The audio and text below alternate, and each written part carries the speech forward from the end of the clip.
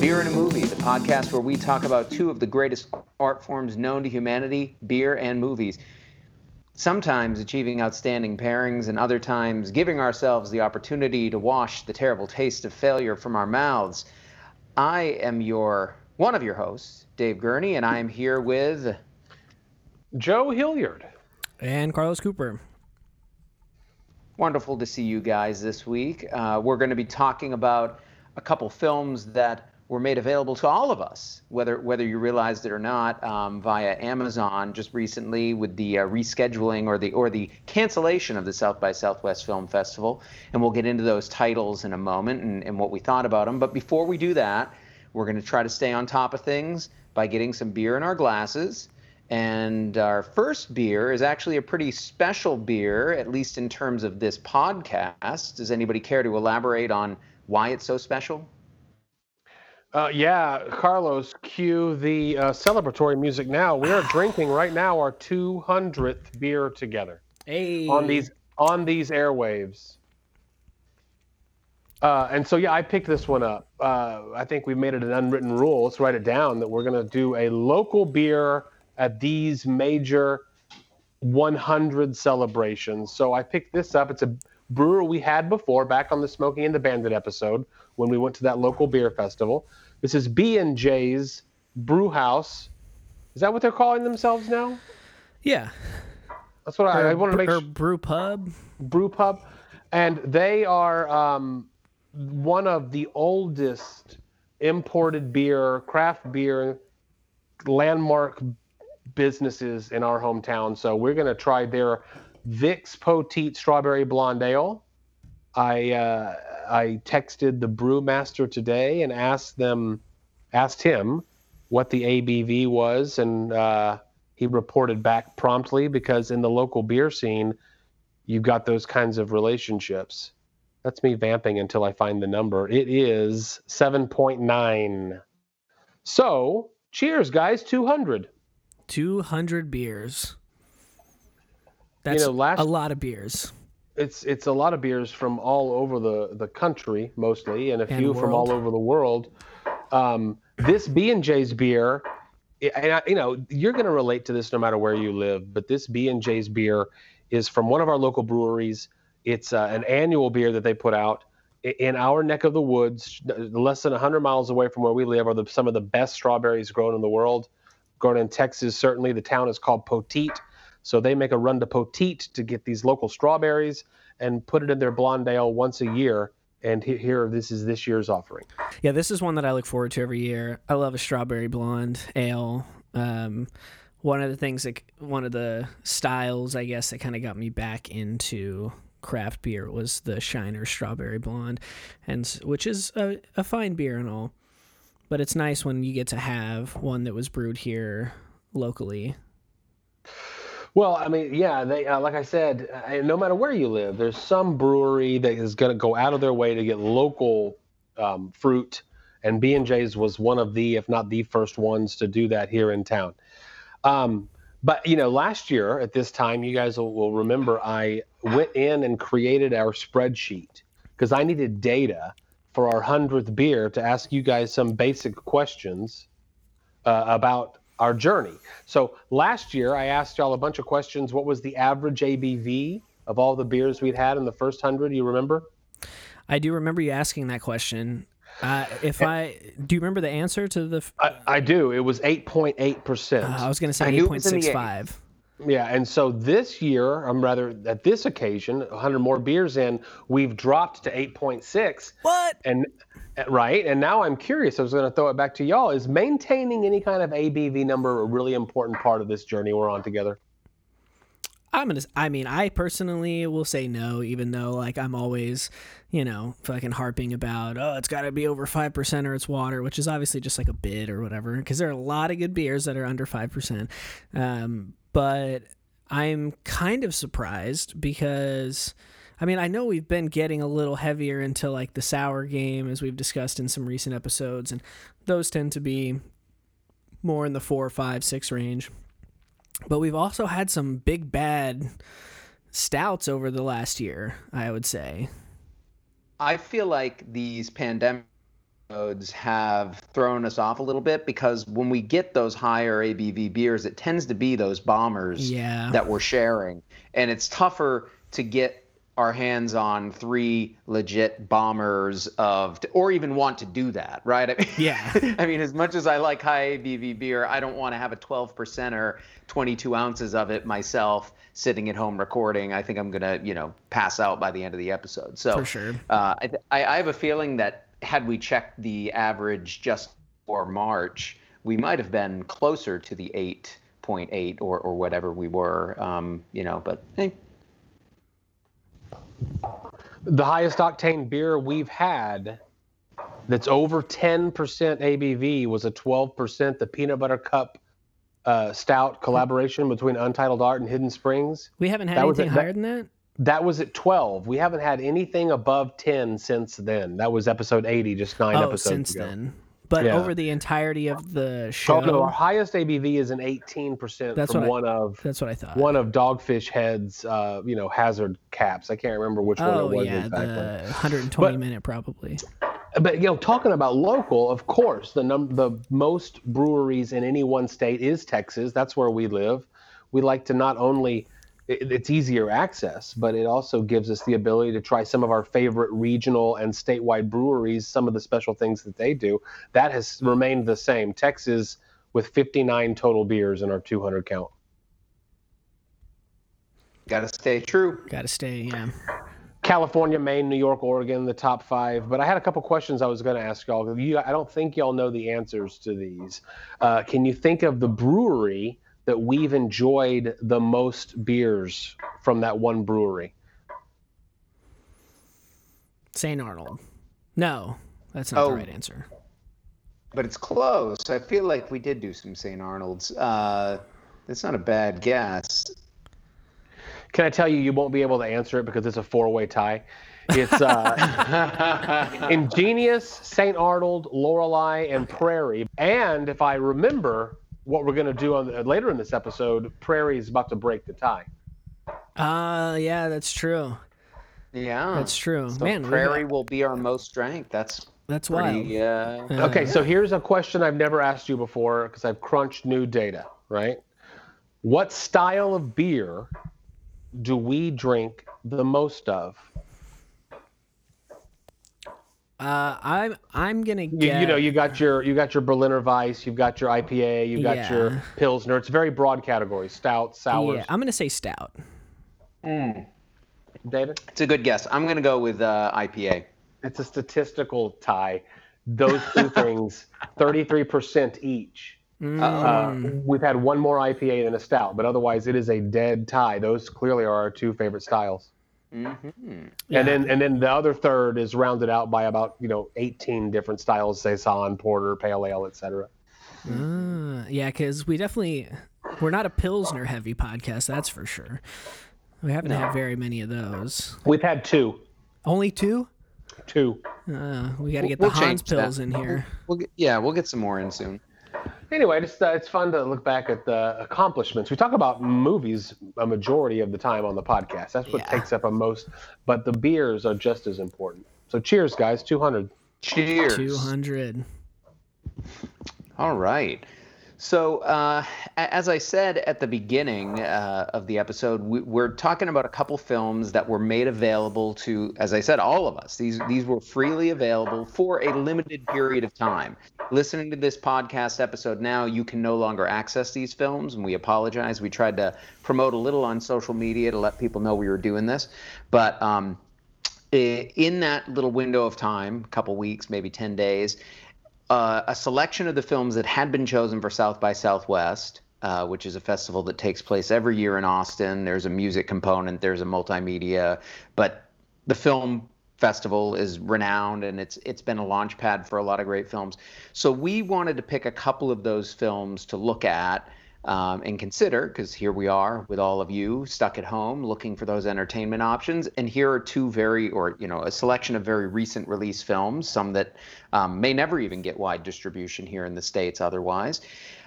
The first one we're going to talk about is a film called Le Choc de Futur, or as you would translate it, the shock of the future. It is, I'll just synopsize it briefly and then we can get into it. The basic idea is you have a young woman who is kind of an aspiring musician or producer who's kind of doing some commercial work, but is also staying at a friend's apartment who has access to where the apartment is sort of outfitted with these great, of that moment, it's set in the late 70s, state-of-the-art synthesizers and other kinds of recording equipment. Big modular synths. Yeah, so she's sort of aspiring towards this new sound, right? The future. She wants to hear the future. She wants to make something unique and trend-setting. And so it's kind of her struggle to balance that yearning that she has for doing something new and novel with the industry, the people she works with, the people she's trying to sell this music to, and their not exactly disdain, but their disinterest in something that they haven't already heard before. That's a brief capsule description. We can get into some of the finer points, but it's a fairly tightly focused film, and that we really do stick with one character pretty much through the entirety of it and her interactions with these people. I know that of the three of us, the musical history snapshot of this film, from the set design to the look of the gear, is up you two guys' alley in a way that it isn't mine. You two are the music freaks.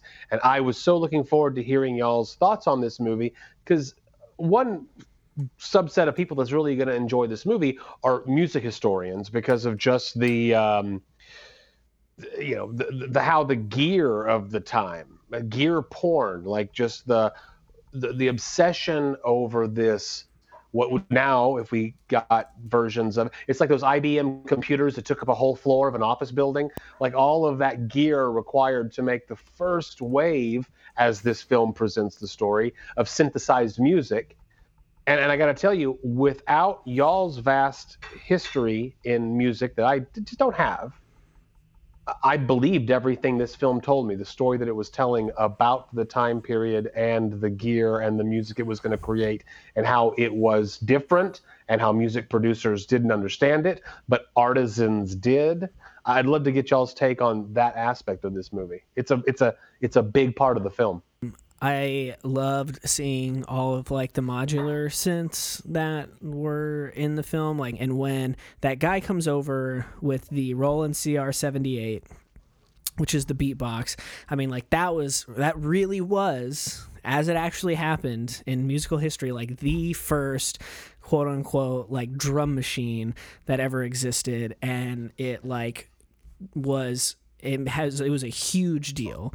That you could have a drummer that without having a person playing drums. And it wasn't known for having the best sounds. It wasn't known for really sounding like a drum kit or anything like that. I think the Linn drum kind of becomes more prominent as it's introduced afterwards. But it has a very distinct character, the way the Roland 808 would later, and was so revolutionary to being able to make music by yourself in a more full kind of capacity. And so those details are really, really well done in this movie. I really like that. David is a little more dialed into this kind of era of electronic music more than I am. In fact, the whole time I was thinking of Susan Ciani, is that her name? And she's thanked at the end of the film, which was great to see, as was Wendy Carlos and a bunch of other female electronic musicians that deserve to be praised.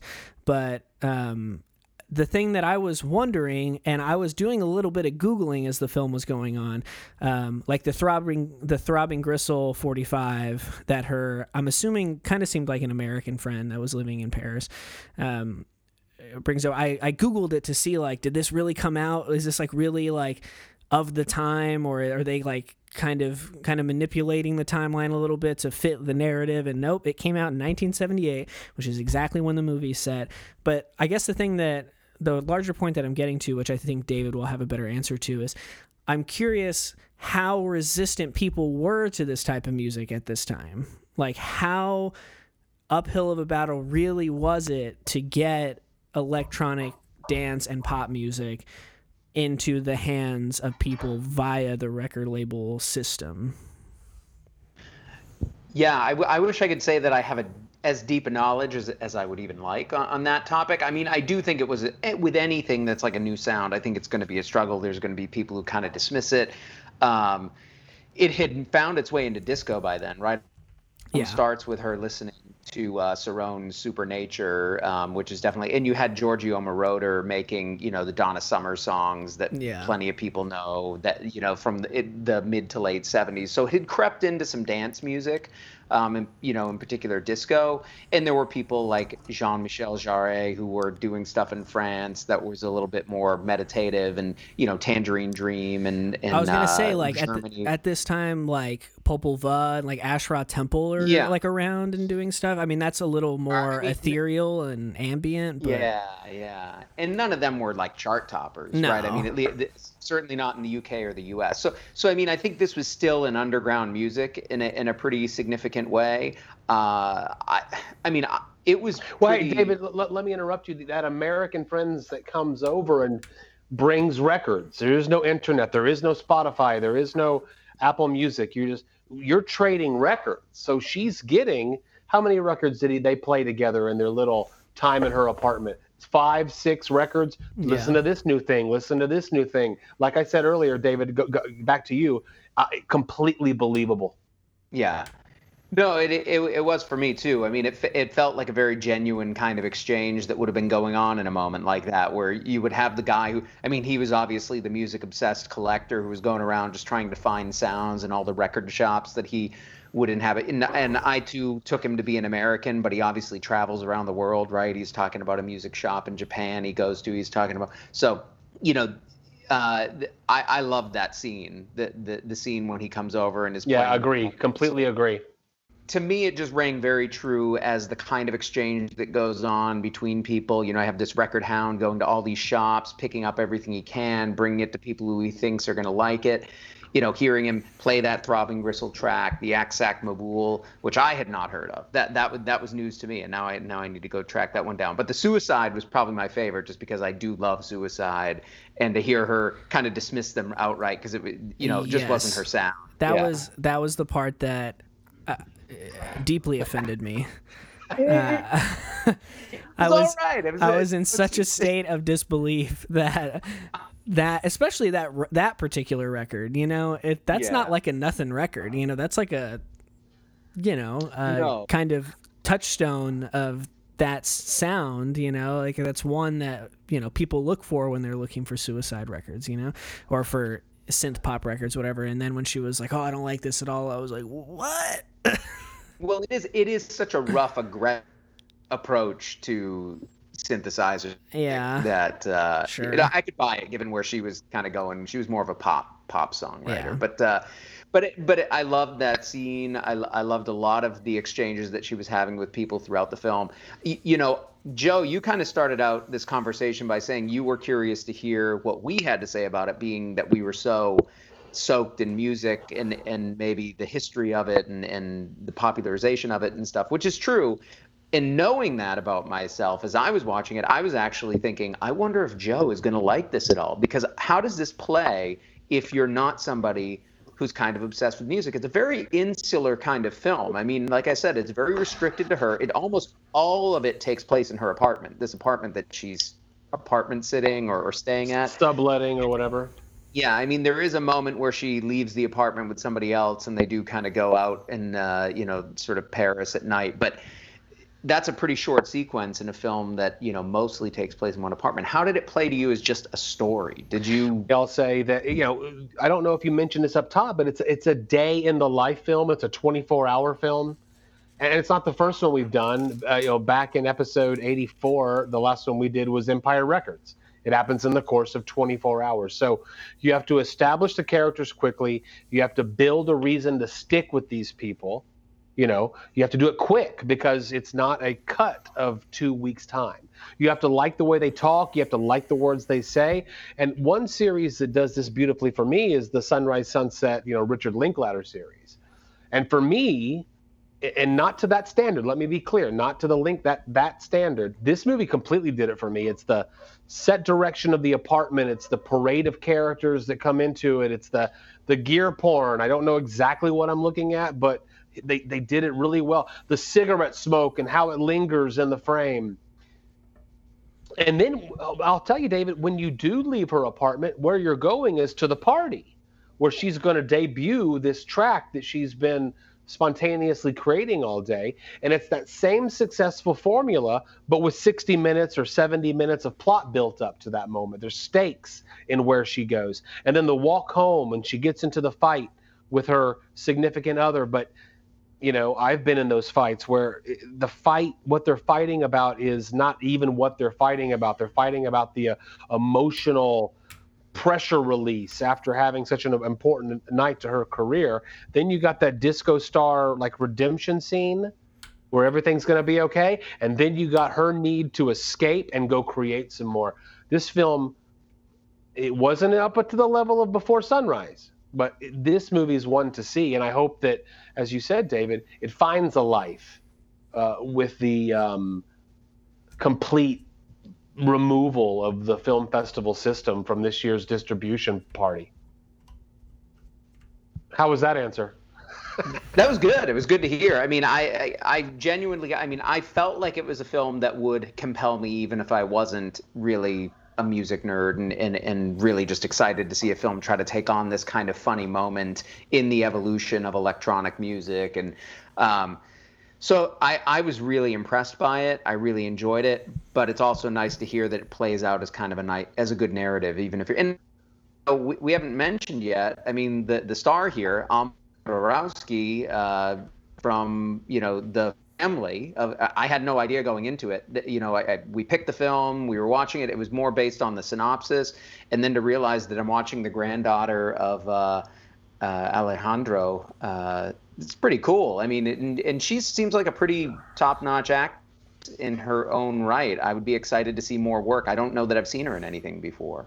Episode 79 is our Jodorowsky episode, and if you haven't listened to that, go back immediately. I knew she was an actress. I knew that there was like an actress in the lineage of, the extended Jodorowsky family or whatever. But I saw it in the credits, and I was like, "There's no way that's not her, right?" And so I immediately did the Right. Googling, But yeah, I thought she was great too. I hope that this gets some kind of something like distribution or like whatever, because I hope I can watch it literally anywhere other than Amazon Prime, because for some reason in my house, that is the only streaming service that has really serious like lag and buffering issues. I mean, there was a 10 to 15 minute stretch of this movie where the sound was at least 5 full seconds behind the video. Wow. And it's only through like the Prime app thing on like your smart TV or whatever, because I could pull it up on my laptop and watch it that way, and it was fine. But it was really, especially because it's in another language, so you're like, when there's two characters talking to each other, like back and forth, and you're trying to discern everyone's voice, and the subtitles are happening before the actual talking is happening. I mean, it's just very difficult to follow at times. But all that being said, I did really like this movie a lot. And I'm glad that it was the one we picked. I think it was... In our discussion of it, I feel like it was the one that we all were kind of had intuitively said this should be the one, and it turns out we all felt that way. But yeah, I mean, I think that if there's a way to watch it at some point in the future, everybody should do it, especially if you like electronic music. Or like listening to it, creating it, like whatever. Or interesting characters being interesting. I mean, ultimately, I mean, no, I mean, it definitely does hold up without that, obviously. The parade of these characters that come, the economy that they use that one set, and many, and the plot that they can create in there. I've seen some. It's got a 57, I think, on Rotten Tomatoes, and I think that those are people that have they just don't have joy in their life. Those are the best movies, though. I will stand. I will stand by the 50 to like 65% rated movies on Rotten Tomatoes are my favorite movies. Like those are the ones that I want to see. Like if I go to Rotten Tomatoes and I see that it's anywhere in the 90s, fine, I'll watch it, I guess. But I'm much less excited about it because it feels safe and everyone likes it. Okay, we get it. Like it's good, fine, whatever. But things that have people really divided, those are the movies that I want to see the most. Well, it just turns out that this time we're in the correct side of the 57. Yeah, we are. I would agree. Yeah, I think, and I'm with you, Carlos. I think a movie this is, like I said, it's one that I was questioning, is this going to play well? But I think it's doing some interesting things. It's a really cool character study, in addition to it being a really fun, like, rabbit hole film for a music fan. It's particularly electronic music fans. So it's cool to hear that you both had a good reaction to it, and I think a lot of our listeners would too, because I know our listeners, they're thoughtful people who like good character studies. So. Yeah. Because I want to bring this up in our second half. I'll explain how when we get there. But what is the lesson of the film? And the lesson is that creatives must create. And creatives must learn from where they draw criticism.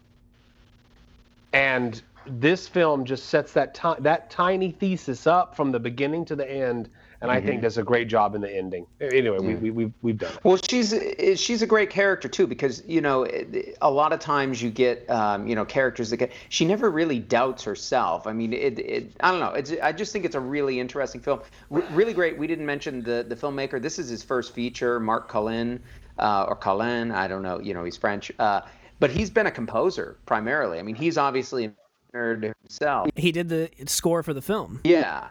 And I think this was kind of a love letter from him to this part of music history that he's really attached to and that he loves, and in particular female pioneers in electronic music, and kind of wanted to make this as an homage to them, which is really cool to see. And I hope he continues making films because, again, I think showing some unique approach here with this one, I think he could do some cool stuff. No doubt. Yeah, and another thing that I really liked about it, which kind of piggybacks off something that Joe just said, is like, so if this was like a biopic about somebody, it would have this like sense of like predetermination where like the person like knows that what they're doing is great and it's groundbreaking and revelatory and that they just have to keep going and they're gonna be successful and like they're gonna change everything, and then at the end of the movie they get some big multi-million-dollar record deal and they're the darling of the music industry and everybody loves them, hooray. And like, thank God that this wasn't that movie. Like I mean, she does doubt herself a little bit at a certain point when the guy like says like, oh, this isn't anything, like you can't do anything with this. But it's a very brief moment of doubt. But I think the reason that it's so good is because it's about a fictional character. You can have a lot more nuance to it. You can have a lot more like complexity of the character. Like, it's always kind of a battle of like, this is what I want, like this is the sound that I'm going for. How do I do it? How do I get people on my side? How do I get them to understand what's going on here and that this is what's going to be the sound of the future? And that like conflict makes it a lot more interesting than just like, I have to get these people to listen to me, like, because that's boring, like, and that's the downfall of a lot of biopics, I think. And it also has the freedom to kind of let us just believe that this character may not ever have had a breakthrough moment. Yeah. Right? Because this is, again, it's an homage to those who were pioneers, and a lot of the people who try stuff first don't necessarily get famous off it. Even some of the figures that we've talked about, Susan Ciani, the Laurie Spiegel comes up in the film, like they may be sort of appreciated now and celebrated now somewhat, but they were never chart-topping artists. They were not making stuff that was so the fact that she may never have had that kind of breakthrough, but that's not really the message of the film. I think back to what Joe was saying, it's more about she's clearly somebody who's just compelled to create and wants to do something innovative unheard before and make that work for her. So, Yeah. And she also has access to the equipment for as long as she sublets the apartment. Which is, guys, we can't put it off any longer. We're going to have to talk about this beer. It's our 200th.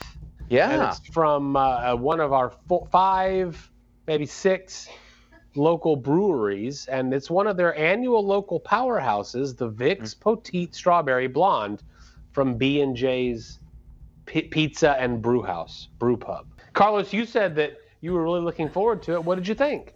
I look forward to any strawberry blonde beer of any kind. I think that those two things are a great pairing.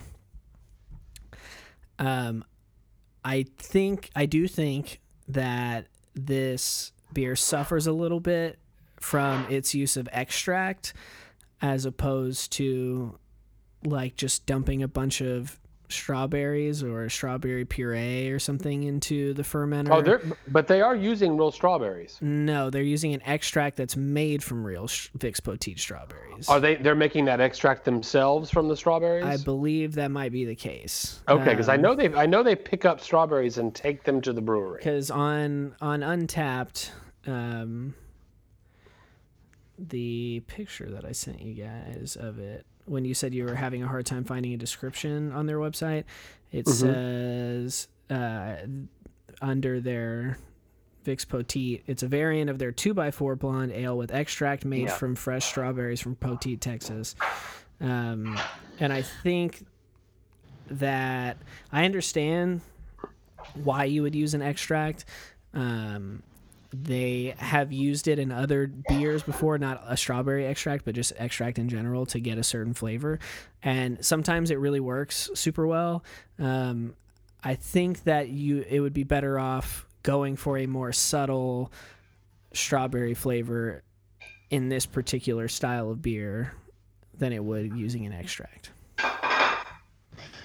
I will say, I've had it in the past, as Joe said, this is kind of one of their regular seasonal offerings whenever it's strawberry season, which is a short time here in Texas. They get a batch of this, they make the extract, they create the beer. And in years past, I've really enjoyed it. I feel like the recipe has gotten a little heavier. I feel like it was a lighter beer a few years back. And that may just be, again, that may be my palate. That may be other things too. It may not even be their recipe. But drinking it tonight, as we're having this discussion, it's resting a little heavier on my palate than it has in the past. There's more of a maltiness to it than I remember, and the strawberry flavor is not quite as pronounced. Again, I'm totally willing to believe that these are palate changes on my part, but I'm just not finding it to be the same beer that I once had from them.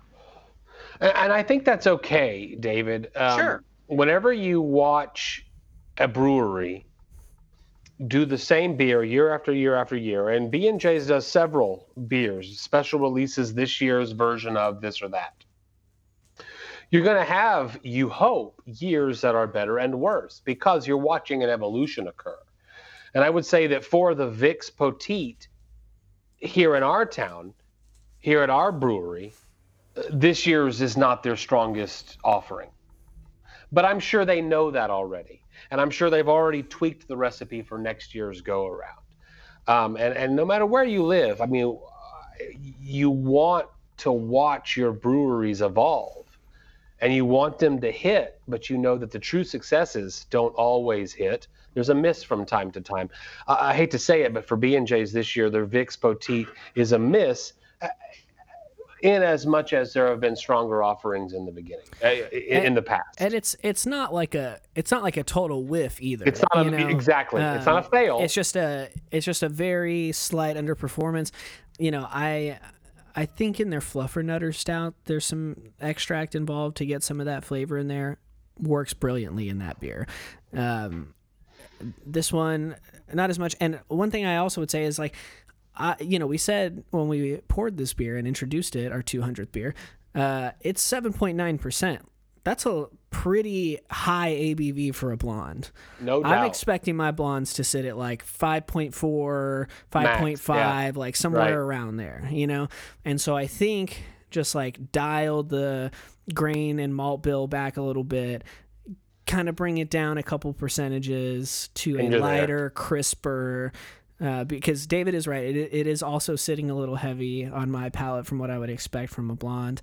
But overall, I mean, it's not bad. It just definitely, I think if it were just a slightly lower ABV, a little lighter beer, we'd be right on point with like what a strawberry blonde should be.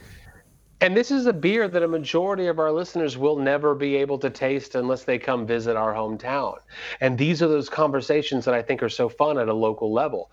The brewery put out their such and such, such and such. Have you tried it yet? And we're doing that, the three of us, for almost every single release that goes on in town. I admire B&J's for their Corona response. I admire B&J's for their landmark status as a local beer, craft beer promoter for 150 years. It seems like. Yeah. I went to B&J's, and my relatives would participate in their import club back in the late 70s. Yeah, they're the OGs for sure. Oh, OG, yeah. But and so anyway, we're clearly trying to make sure that we understand that we love all of our locals, and even if it's not our favorite one that you ever did. I mean B&J's especially though, because I mean they like the taps stay strong. Mm-hmm. The cool. I mean, like I've had some good stuff there. I mean, they were some of the first to get the Ridiculous AF in cans. I think they actually were the first place to get that in cans when Saloon Door started doing that. I mean, they've always been like the patron saint of craft beer here in town, and the pizza fucking smacks. So do the wings, actually. They have some really fucking good wings. The wings are fantastic, too. Yeah, and if you wings. ever find yourself in Corpus Christi, you better get a hold of us because we want to drink a beer with you. That's the spot. Right.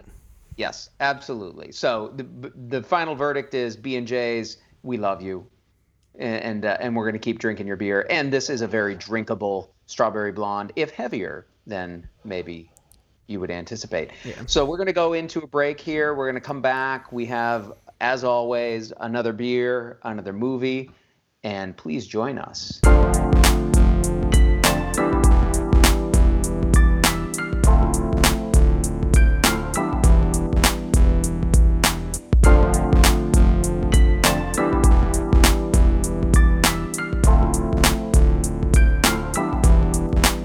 And we're back.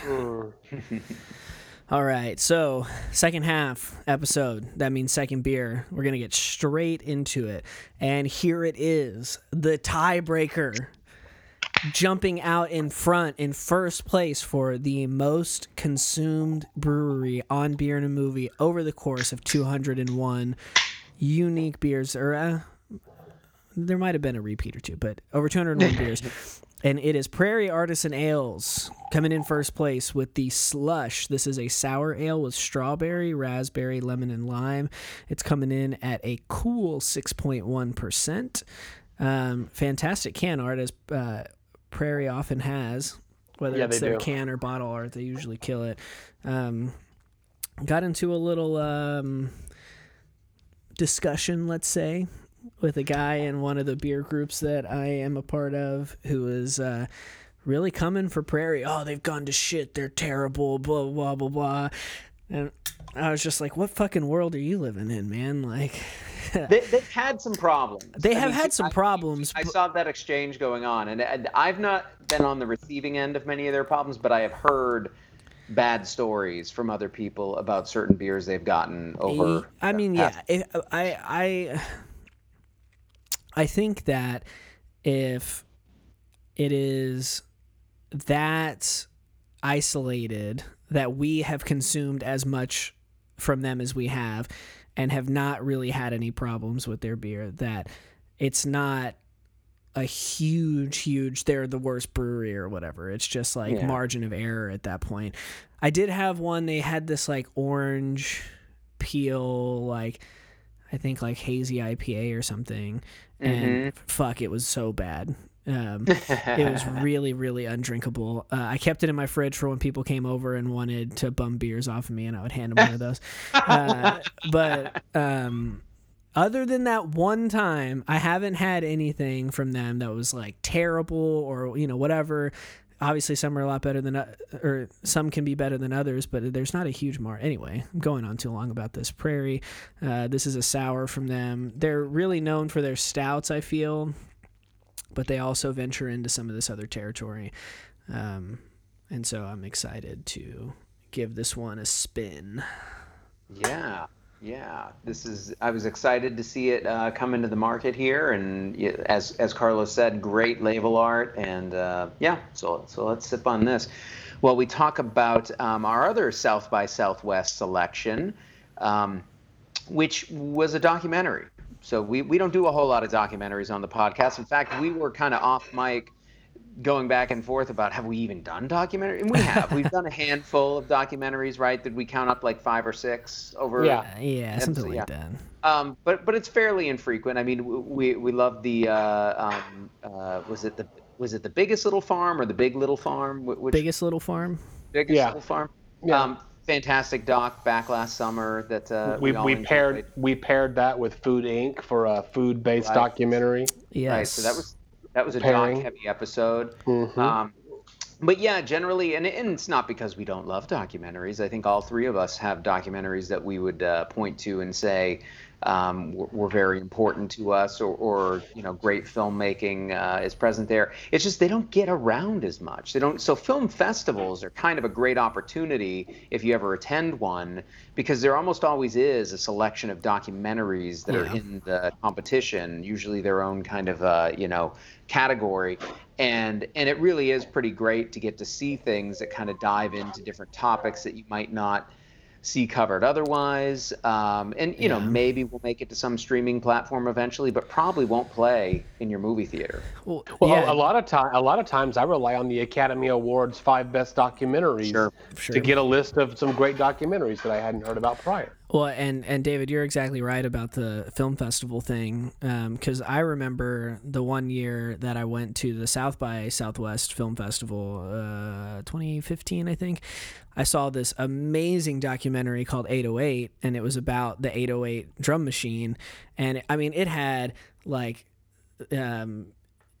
Ad Rock and Mike D in it. It had like all these it had Africa Bambaataa. It had a bunch of like UK like house producers. I think Kendrick Lamar was in it for a little bit. It had some like heavy hitting people in it, and it was a really, really well done documentary. It was super, super good, and it didn't hit a streaming service for like 4 years after that. Like I didn't see anything about it for years after I saw that premiere at, I think it was the US premiere at South by.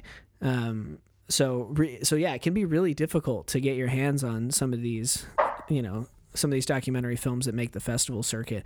I will say, since we're talking about a documentary, if this wasn't a South by Southwest centric episode and we had just decided to watch Le Choc des Futurs and paired it with another thing, I think that my go-to would have been, for the second half, a documentary called I Dream of Wires.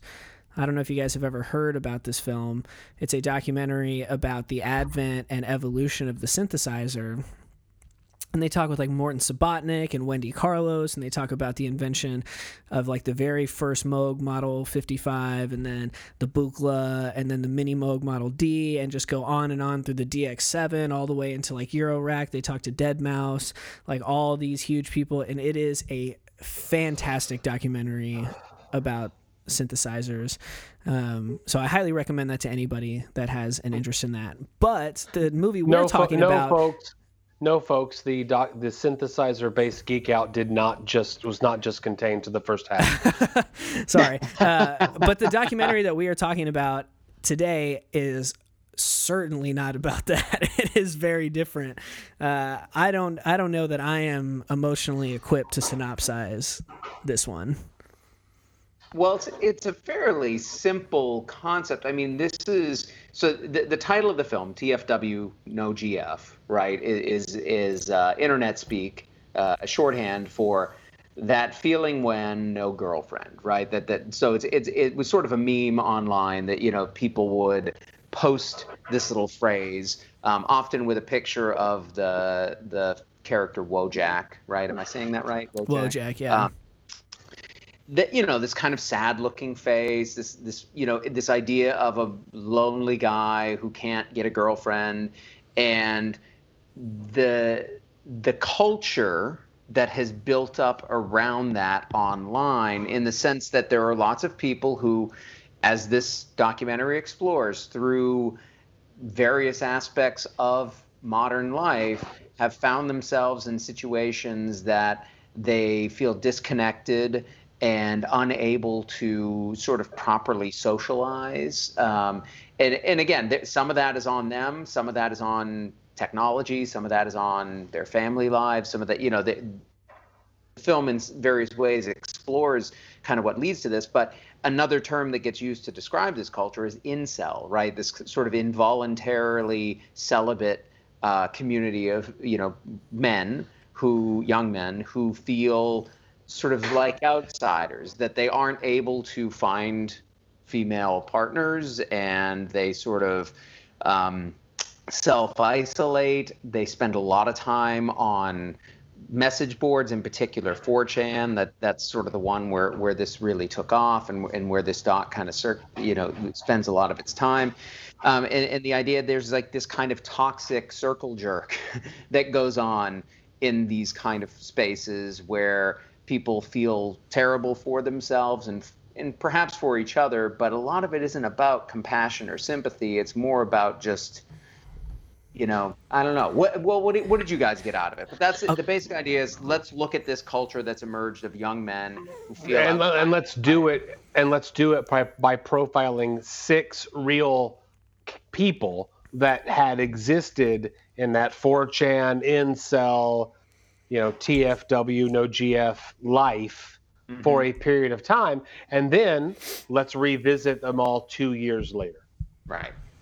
So I'm so glad that this marginalized group of straight white young men have their moment in the spotlight, because that's what they needed. They have it so hard, and I mean, this documentary is fucking ridiculous, man. Like, it is. I mean, 4chan, first of all, and for me, watching this was really interesting, because I spent not a lot of time, but like a good amount of time on 4chan, like as a young man, like in high school or whatever. It was before the incel thing. It was definitely like still like a lot of trolls, and like a lot of like trying to shock people with like whether it was like graphic violence or like whatever. And then there was like the whole Boxy Babe phenomenon, and like just it was bad, but it wasn't as like truly terribly toxic as it became in the early 2010s.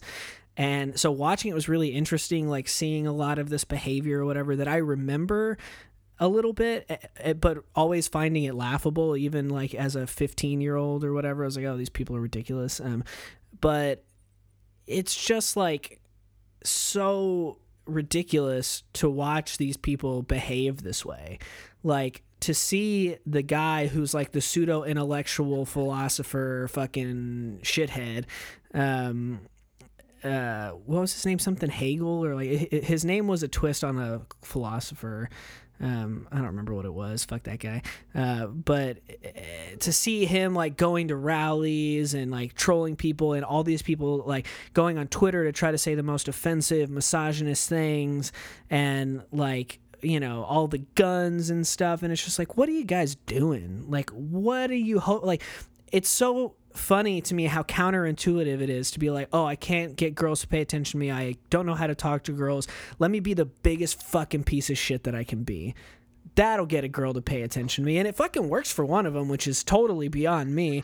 But also, another thing I found crazy was, I don't remember what the guy's name was, but the most sympathetic character in this entire documentary is a guy from El Paso who wears a Confederate flag on his fucking jacket. Like, the fucking South Shall Rise Again dude somehow is the most sympathetic character of all of the people that we see in this documentary. I guess the guy who ends up like working out and like bettering himself kind of towards the end, like, he's okay, but man, this is just a cesspool of like terrible troll, toxic masculinity, like every bad thing that you can embody as a young man, every like bad personality trait you can have as a young man is like fully on display.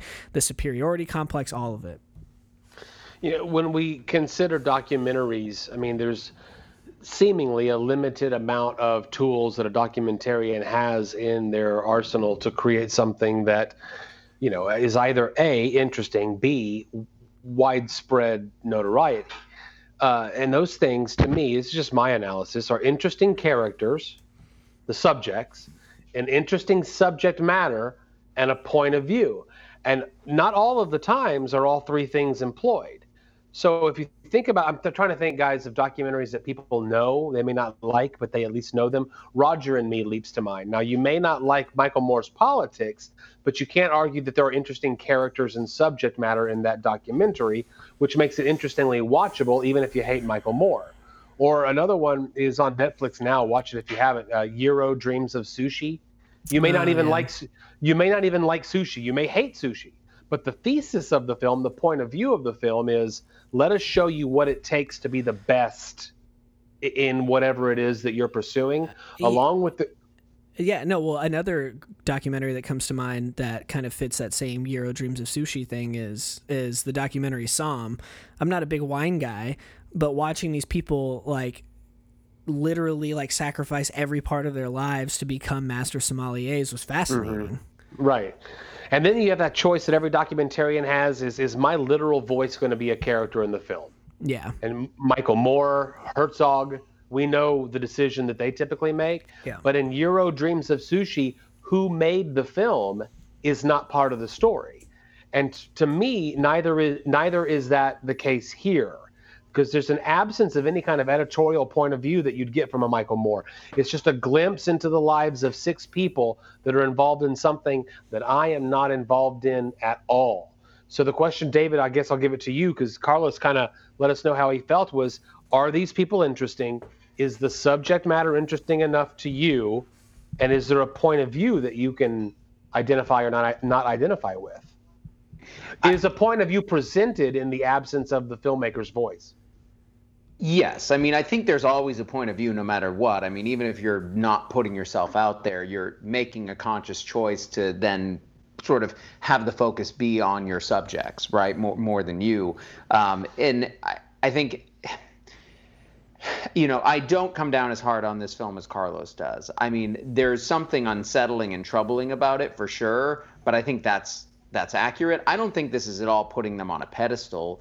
I don't think it's a very redemptive story. I do see what Carlos is saying. There are a couple characters who seem to show some growth by the end of the film, you know, when they're revisited 2 years later. And there is maybe a little bit of hope in there. But I think the value of a documentary like this is to give somebody or some bodies a peek into a aspect of culture that, unless you're there doing this, unless you're sitting on 4chan making these posts, reading these posts, unless you're having these exchanges, it's pretty foreign. I mean, you maybe have heard the term incel, you've maybe heard or seen some of the memes that have circulated there, making their way out of 4chan and going further, you know, onto other platforms. But unless you're spending the time like these guys are, essentially, you know, Carlos brought up that, you know, 4chan had always been kind of a hotbed of trolling, but, you know, this really kind of gets to this aspect of trolling and how there is this kind of nihilism that, you know, like, well, if I can't be a functioning member of society in the way I want to be, if I can't have this, whatever it is, the achievement, which, given the title of the film, a lot of that has to do with them finding romantic partners. If I can't have that, then fuck it all. You know, like, then it's all a joke, and I'm just going to say whatever I can to provoke whatever response I can out of whomever is it, you know. And it's a sad statement. It's like, that's the choice that's being made, but it is a choice that's being made. And I think that's where, you know, I didn't enjoy watching this film, but I felt like it gave me some insight into this corner of culture that exists now that I'm just not part of, and I'm glad I'm not part of, and I hope a lot of the people who are in it find their way out of it. But it's troubling, right? And we've had some people from this little, culture act out and do some terrible things, and it would be nice to think that there's a path out of that for people. And I should say that I don't think that it's necessarily a bad film.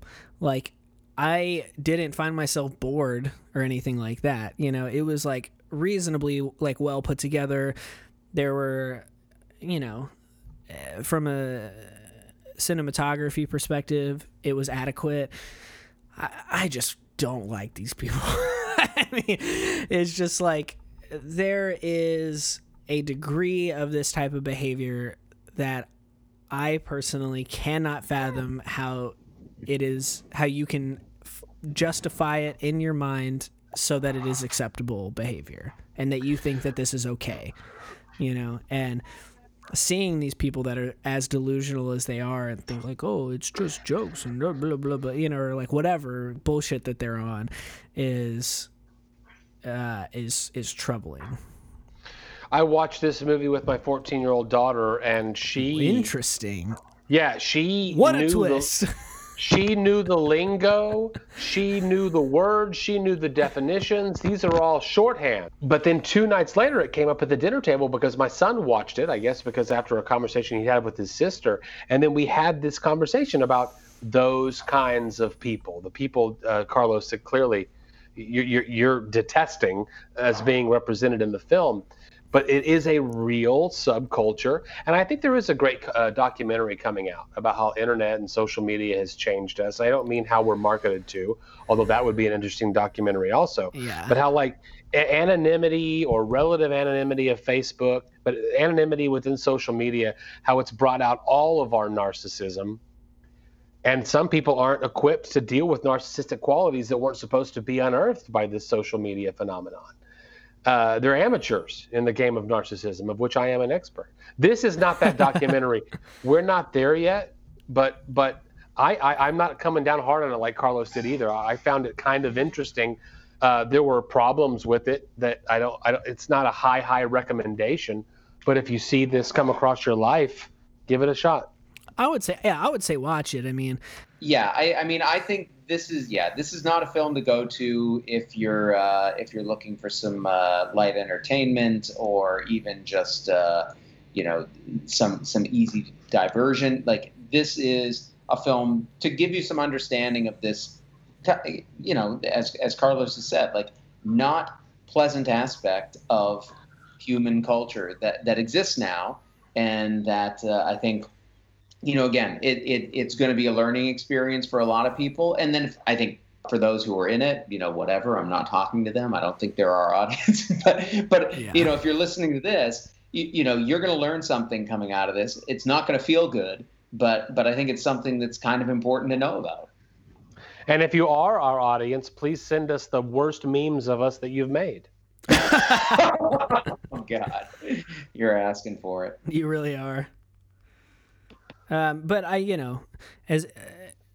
as much as it may seem that I was very negative and harsh on this documentary, I don't think that it is a bad movie.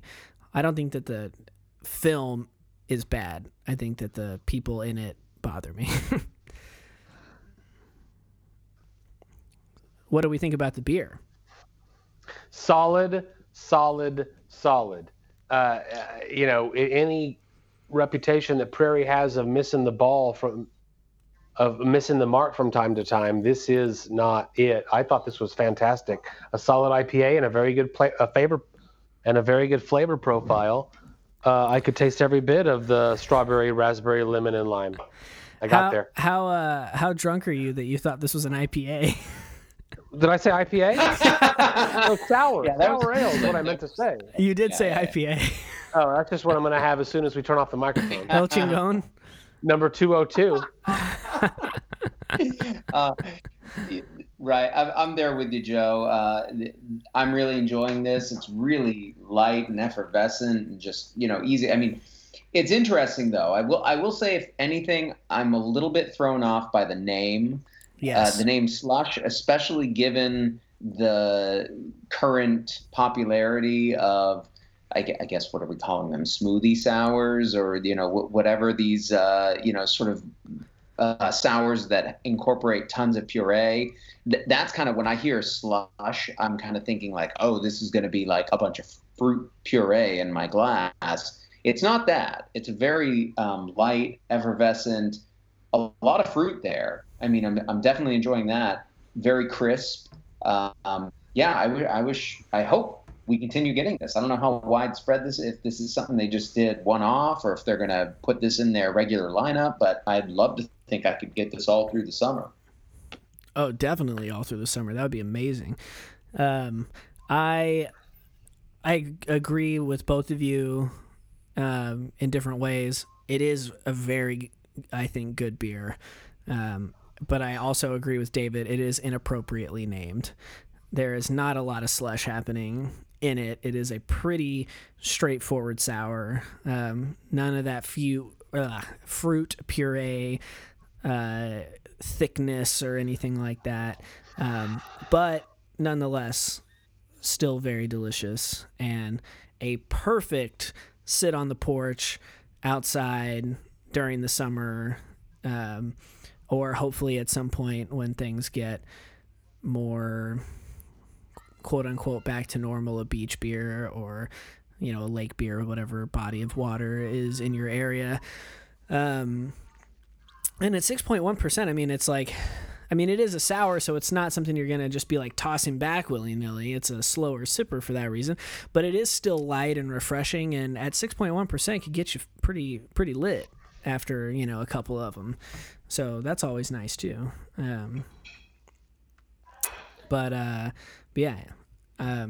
Would recommend if you have access to it. I didn't even think of get it. Misnamed beer until y'all brought it up. Yeah, it's not super slushy, but it is very delicious. I intend on going to buy this to get some in my refrigerator. Good call. Thanks for bringing this one to the table, Carlos. Yeah, no problem. As soon as I saw that something called slush was on our shelves in town, I had to go get it. Nice. And I went, and I also picked up from Prairie the stuffed stout that they do, which is a bourbon barrel-aged stout with cacao nib, vanilla, and Oreos. And I would have gotten that for the show, but it is a $15 12-ounce bottle. So that is a very expensive beer to get 3 bottles of. That one was pretty good. And they also had one, a stout that was conditioned on coconut, cacao nibs, and marshmallow. That one was very sweet. As dessert in a glass as it gets, but was also very delicious. So there's been some good Prairie stuff creeping into our market recently. $15 for a single beer. That's only $5 less than watching The Hunt. That's true. That's true. And that single beer was almost 15%, so that's some bang for your buck as far as I'm concerned. I'm on my way. Well, this has been, I think, a pretty great episode of Beer and a Movie. And you haven't even mentioned the idea that we have created, that when we can finally get in the same room together, we're going to invite our friend Harold Ramos from the year-end episode and get really wasted. Yes, that's true. That's going to be an episode right there. That is something, we're not going to say what the episode is or the movie is or what it is exactly subject matter wise that we're going to tackle, because we want to leave some anticipation for that one. But boy, we don't know when it's going to happen. That too. But that one is going to knock your socks off, listeners, let me tell you. If you want to speculate about what that episode is going to be about, what the content of that episode is going to be, or if you want to talk to us about your South by Southwest picks that you watched, maybe you watched different ones than the ones we watched, or maybe you watched the films that we watched because you saw us post about them and wanted to be up to date for this episode. Either way, let us know. Twitter, Beer Movie Show, Instagram at Beer and a Movie, Facebook.com/Beer and a Movie TX, beerandamooviepodcast.com is our home base. You can find a link to listen to all of our past episodes absolutely for free. At this point, this is, I think, episode 89. So that is almost 90 hours, probably actually a little over 90 hours of podcast listening to get you through your stay-at-home time. If you're listening to this on Apple Podcasts, please rate, review, and subscribe. We know you're going to give us a 5-star rating, but leaving us a review telling us what you like, what you don't like, what you want to see more of in the future helps us out a great deal. We would very much appreciate it if you did that. And I think that more or less wraps it up. Send us some beer if you would like. Send us your memes. Bring them. Yeah, Joe wants the memes. Give Joe the memes. But until next time, I dedicate this selfie to the little guy who will outlast me when I'm done.